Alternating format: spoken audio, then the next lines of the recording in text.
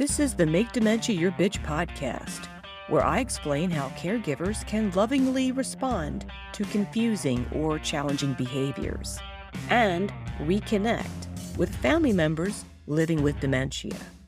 The information in this podcast is for educational purposes and is no substitute for medical advice or care. Hey everybody, and welcome to episode 49. I cannot believe I'm up to episode 49.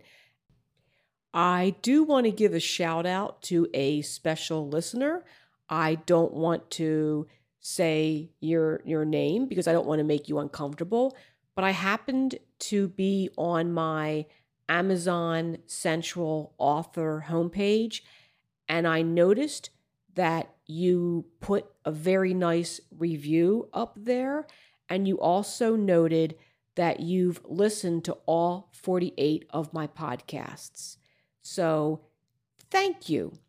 And if you are comfortable with me saying your name in the future, you can let me know. But I'm really glad that you found both the book and the podcast helpful. So thank you. I was very impressed that you listened to all 48 in a relatively short time. Wow. Yeah. Props to you. Okay. So in today's podcast, I'm going to do something a little different. I'm going to answer some questions that I have received from you, my fabulous listeners. I often receive questions and emails from you, and usually I can dedicate an entire podcast to a specific question. The questions that I'm going to tackle today are questions that are also important, but the answer may not be lengthy enough to have an entire podcast episode. From this point forward, I'm going to compile these questions and devote occasional episodes in which I respond to them. But before I begin, please know that if you email me and I think your question would be helpful to other listeners, I ask your permission before I share. You may think that your problem is extremely unique, and it is so extremely unique that if I were to mention your problem, everybody would know it's you. Everybody in the support group would say, oh my gosh, that's Janelle, or that's Jeb. No, trust me, it is not probably like that, because there are 6 million people in the United States right now who have a dementia diagnosis, and those 6 million people are receiving care from 15 million caregivers in the United States.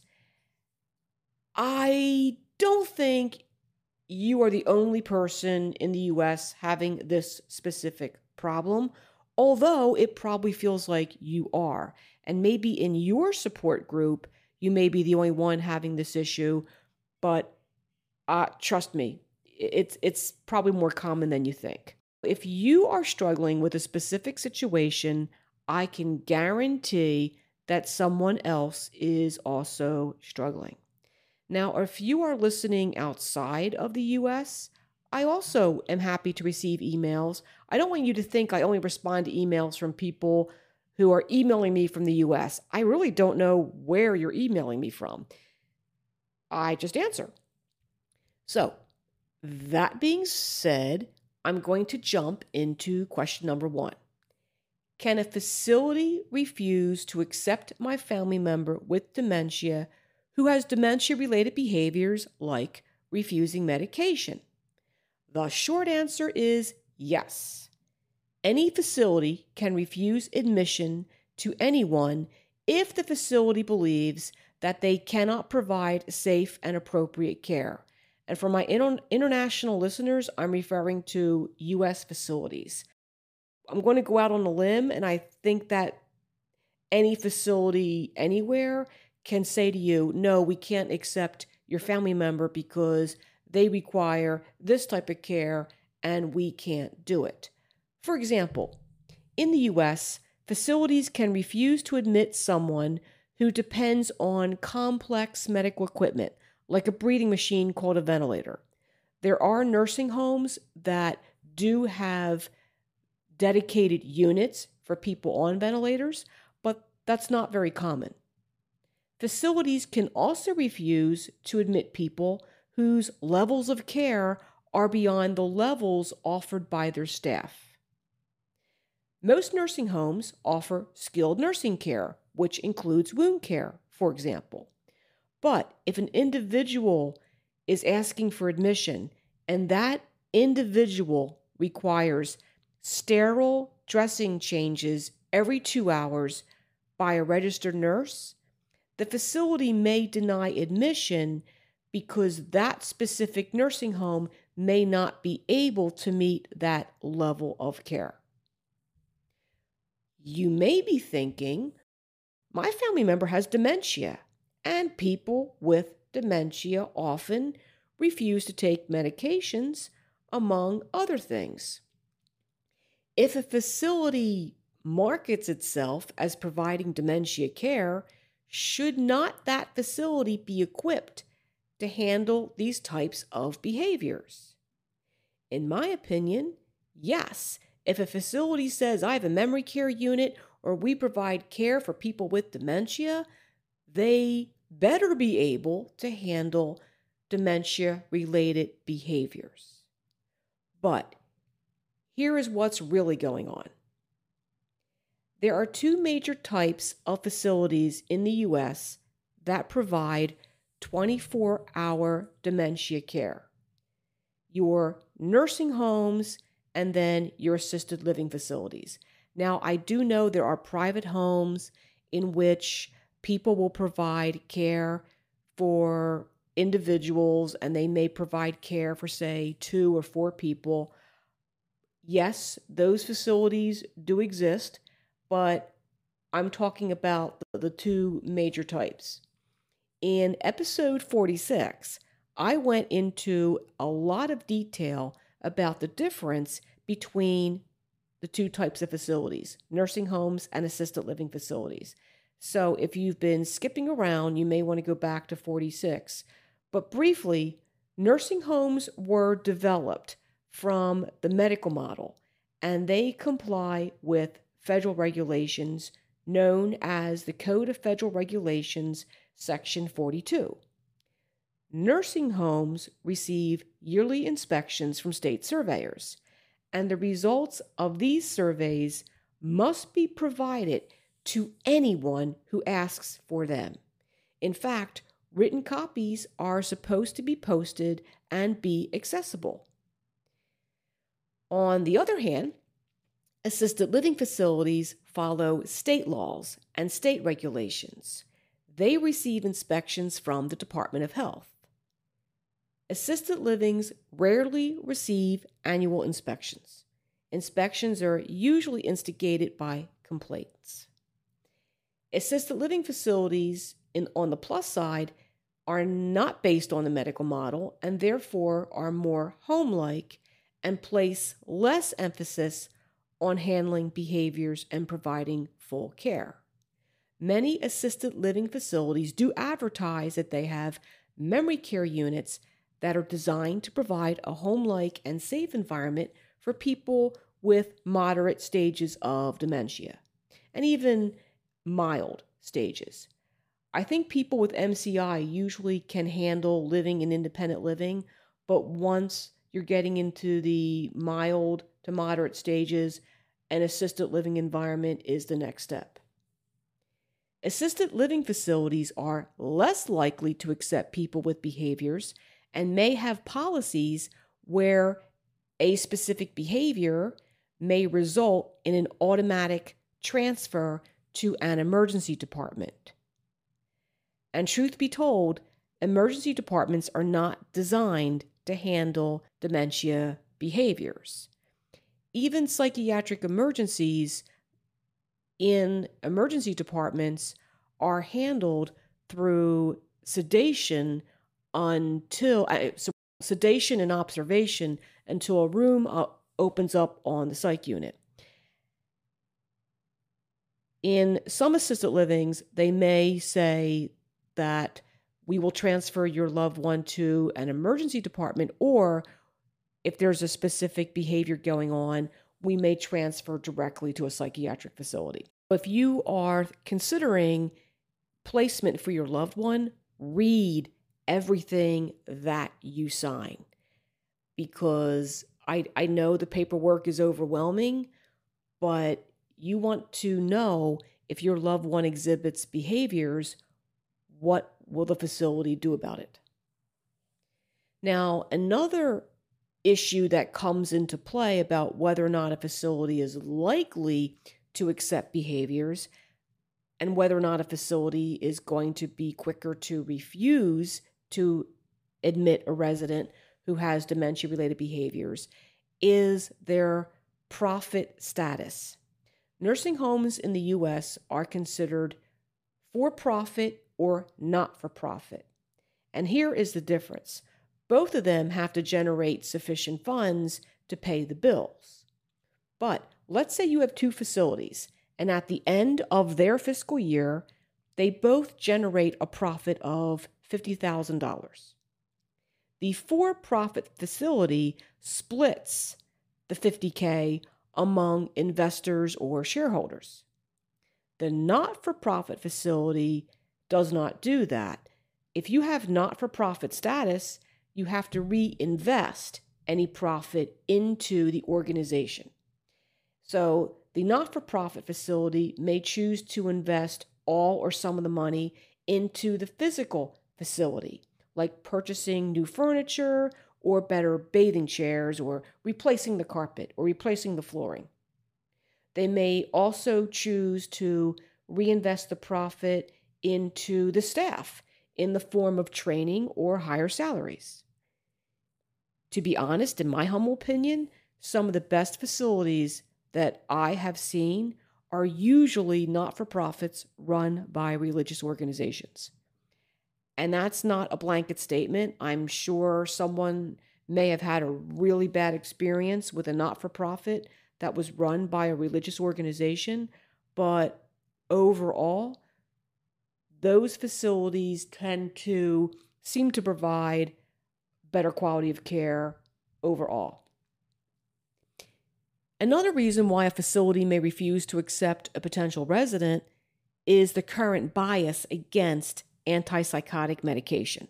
And here's the history. In 2011, the Centers for Medicare and Medicaid Services embarked on an initiative to lower the rate of antipsychotic usage in nursing homes because antipsychotic medications were at that time the first response to dementia-related behaviors.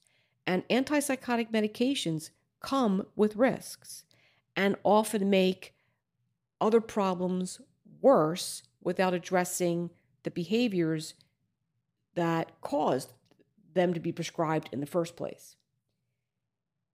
In 2011, I think it was like 23 point something percent, so almost a quarter of nursing home residents were receiving antipsychotic medication at that time.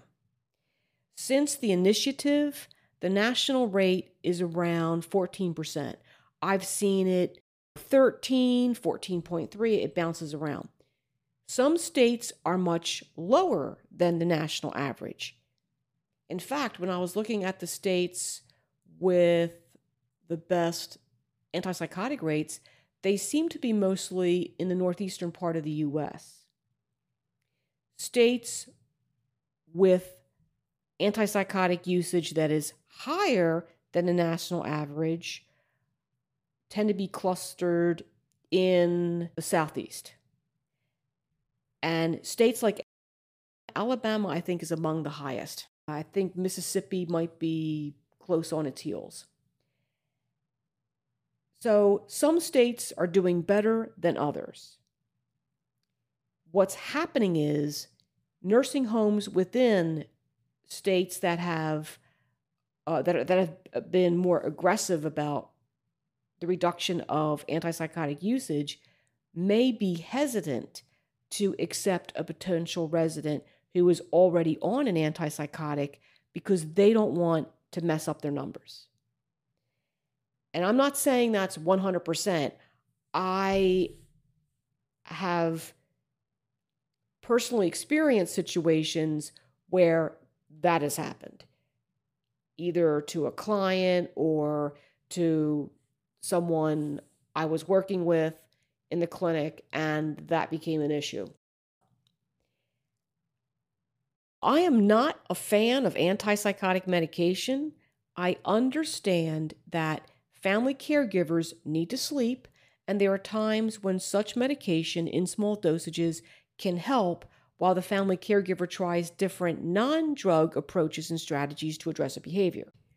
Nursing homes and assisted living facilities have 3 shifts, or 2 if they're going the 12-hour shift route, and they pay people to work around the clock. Therefore, some facilities are open to admitting a resident and then trying to wean them off the antipsychotics so that they're only using antipsychotics if nothing else is working. What do you do if a facility refuses admission?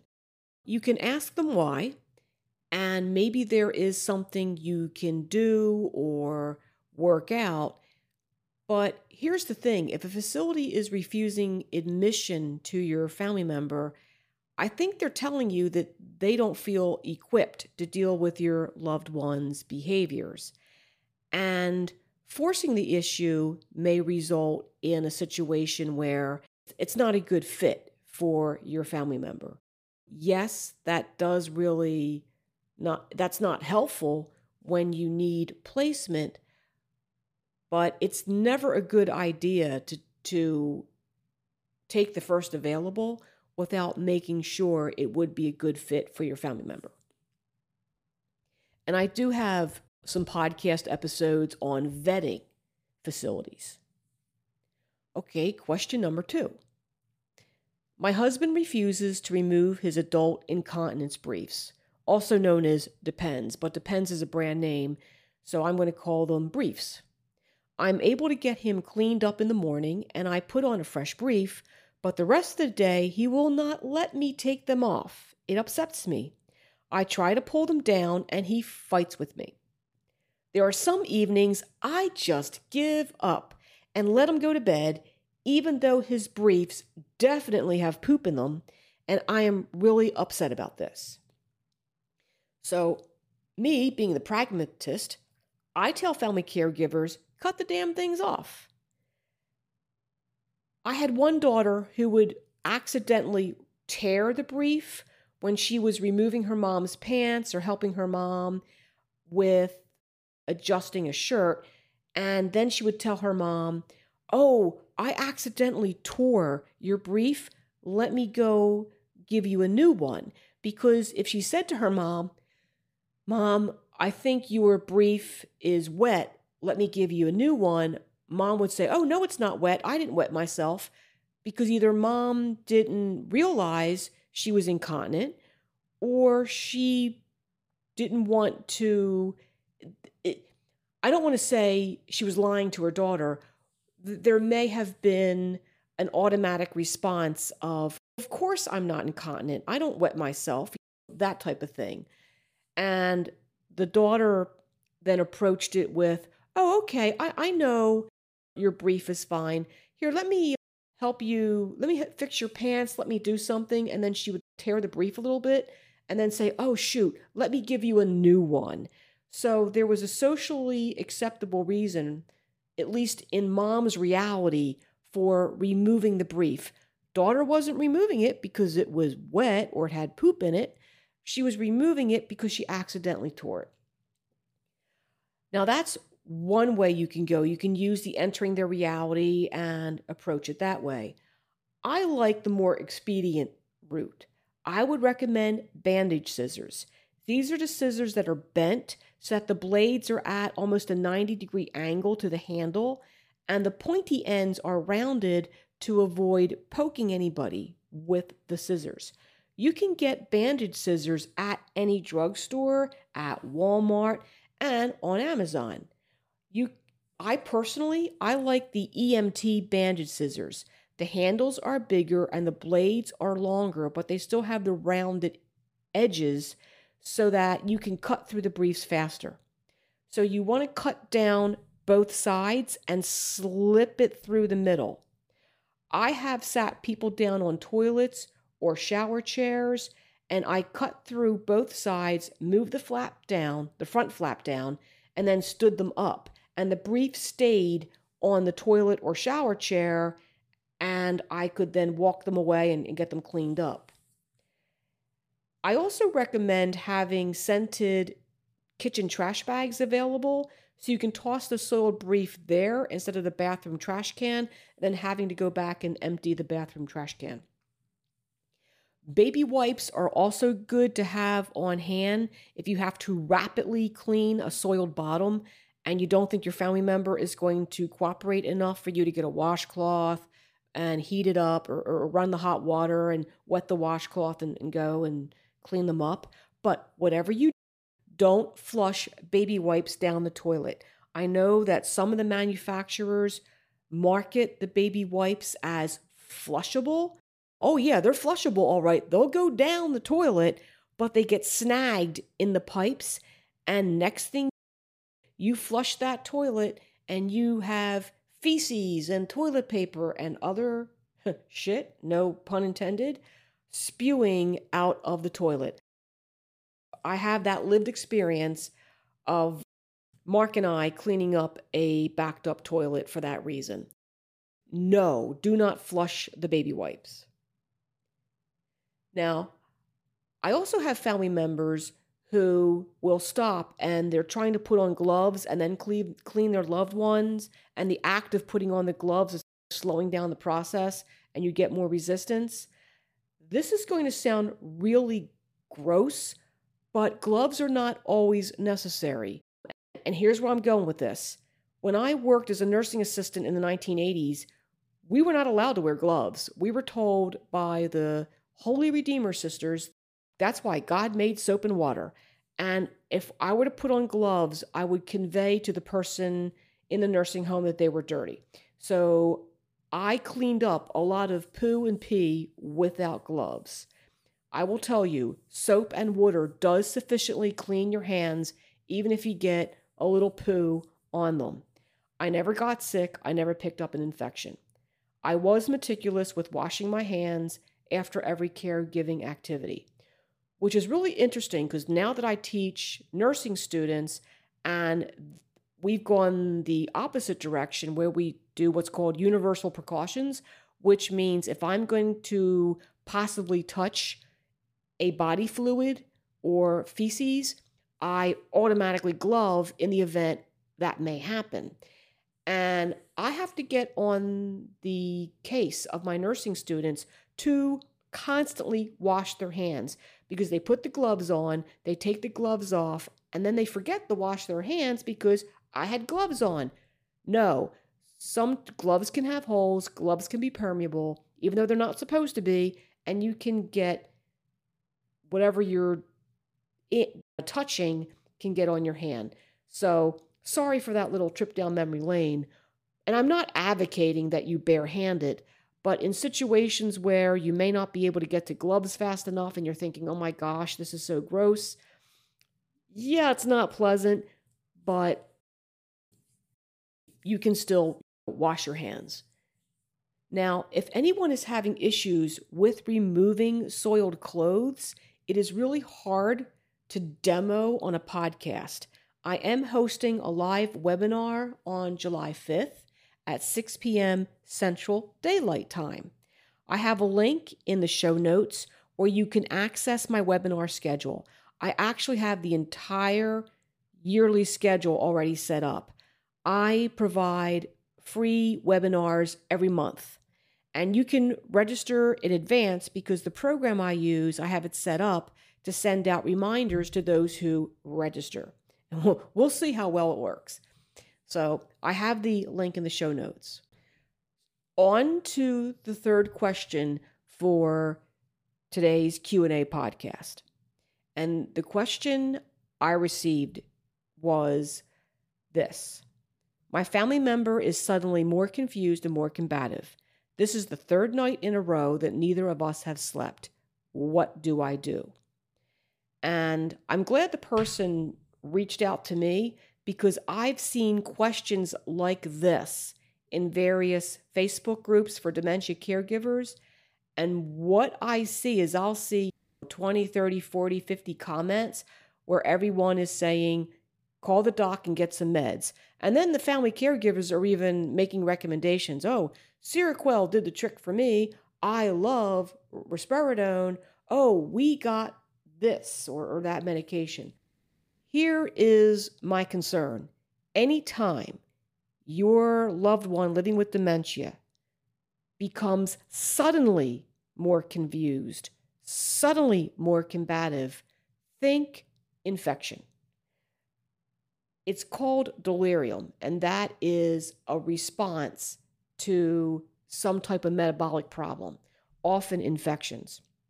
And people with dementia are very sensitive to the demands an infection puts on their body. Because when you think about it, if there's an infection, the body has to pull resources from other parts of the body and fight off the infection. So if the body is already trying to support a dementia compromised brain, and now it has to go deal with an infection, you can understand why you'll see a sudden uptick in confusion and combative behavior. Also, you may see new incontinence. People with dementia rarely complain of bladder pain or back pain.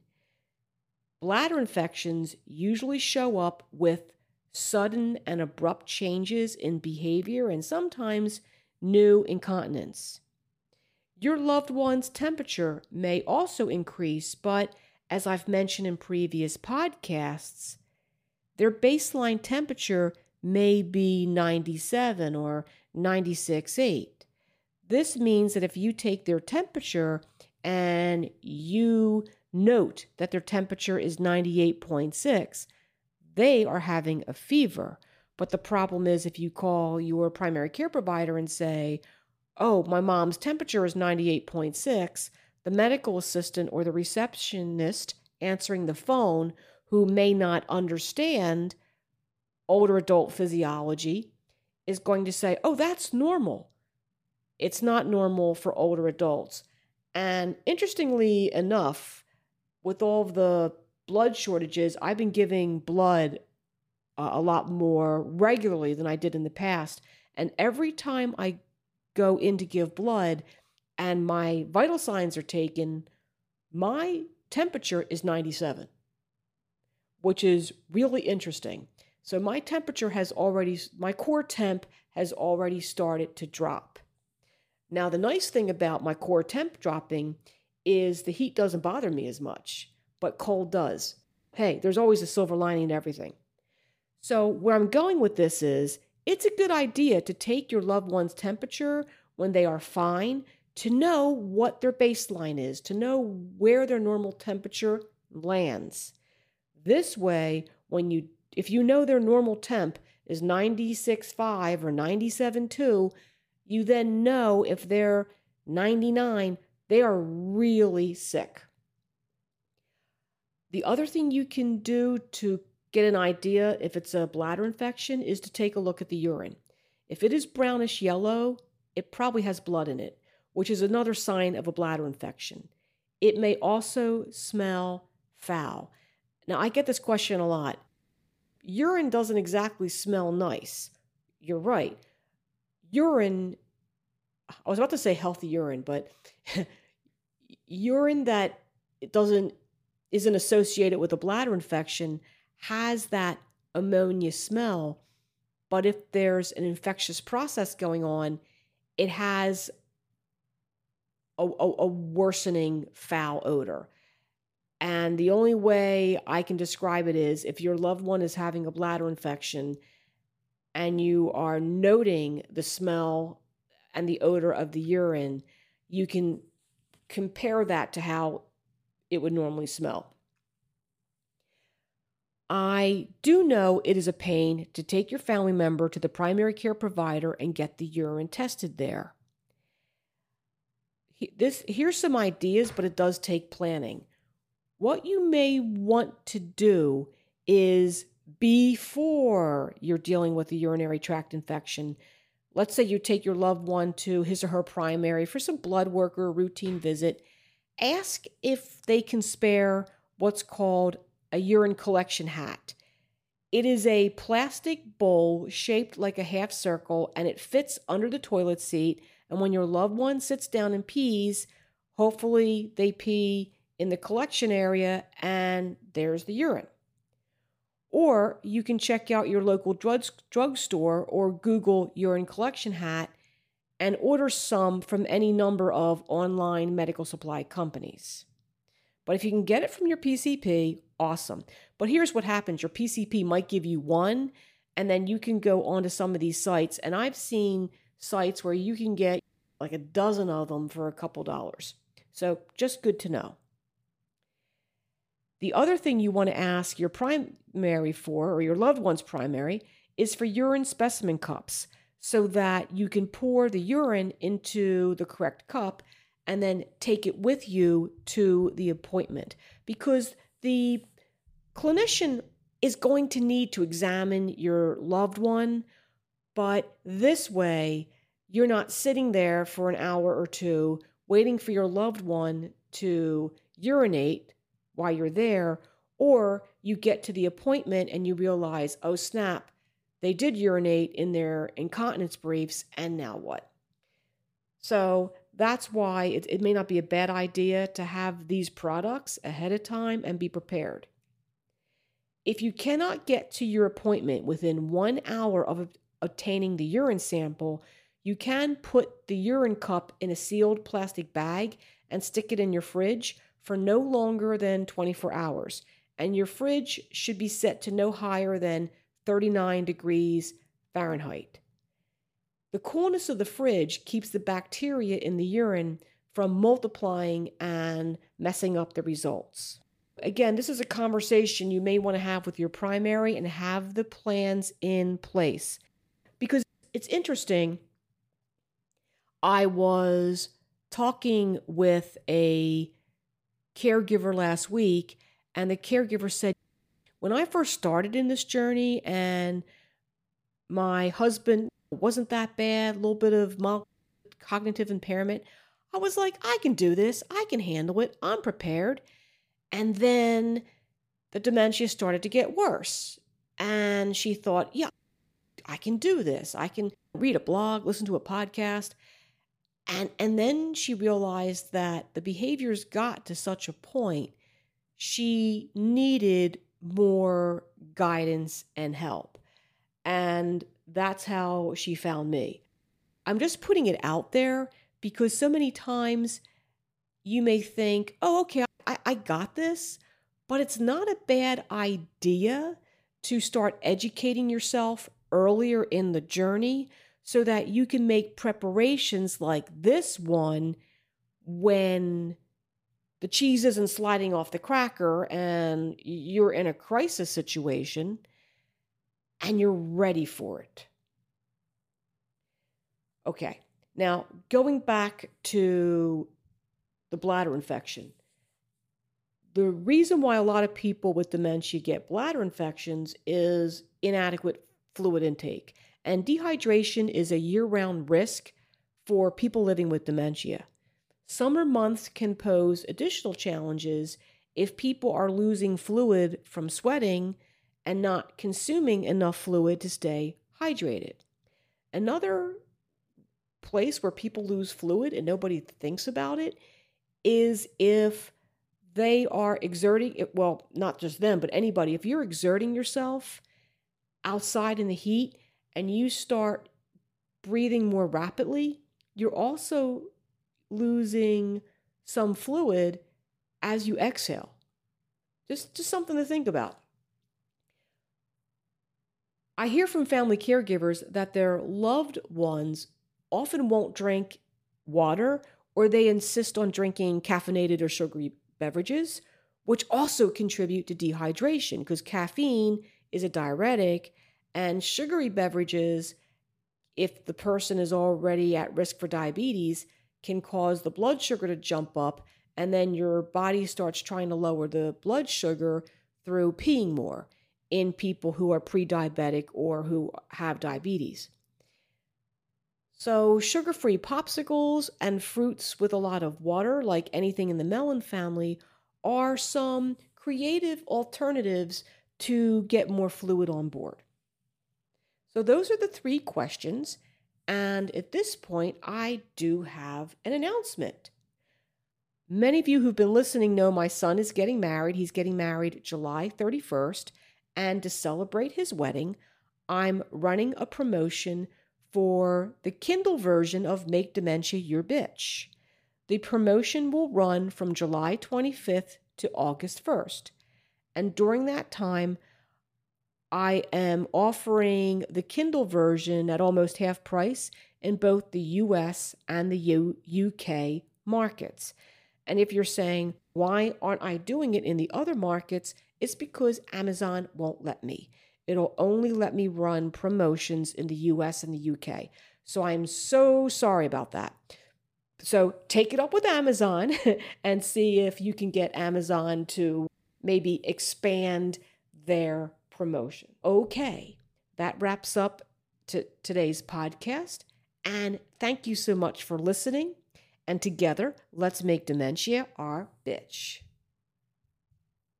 I hope you found this podcast helpful. Please rate and review on your favorite podcast platform so other dementia caregivers can find this podcast. If you are a caregiver for someone with dementia and need help understanding and dealing with these behaviors, please contact me. You can find me on Facebook, Make Dementia Your B, or email me info@makedementiayourbitch.com.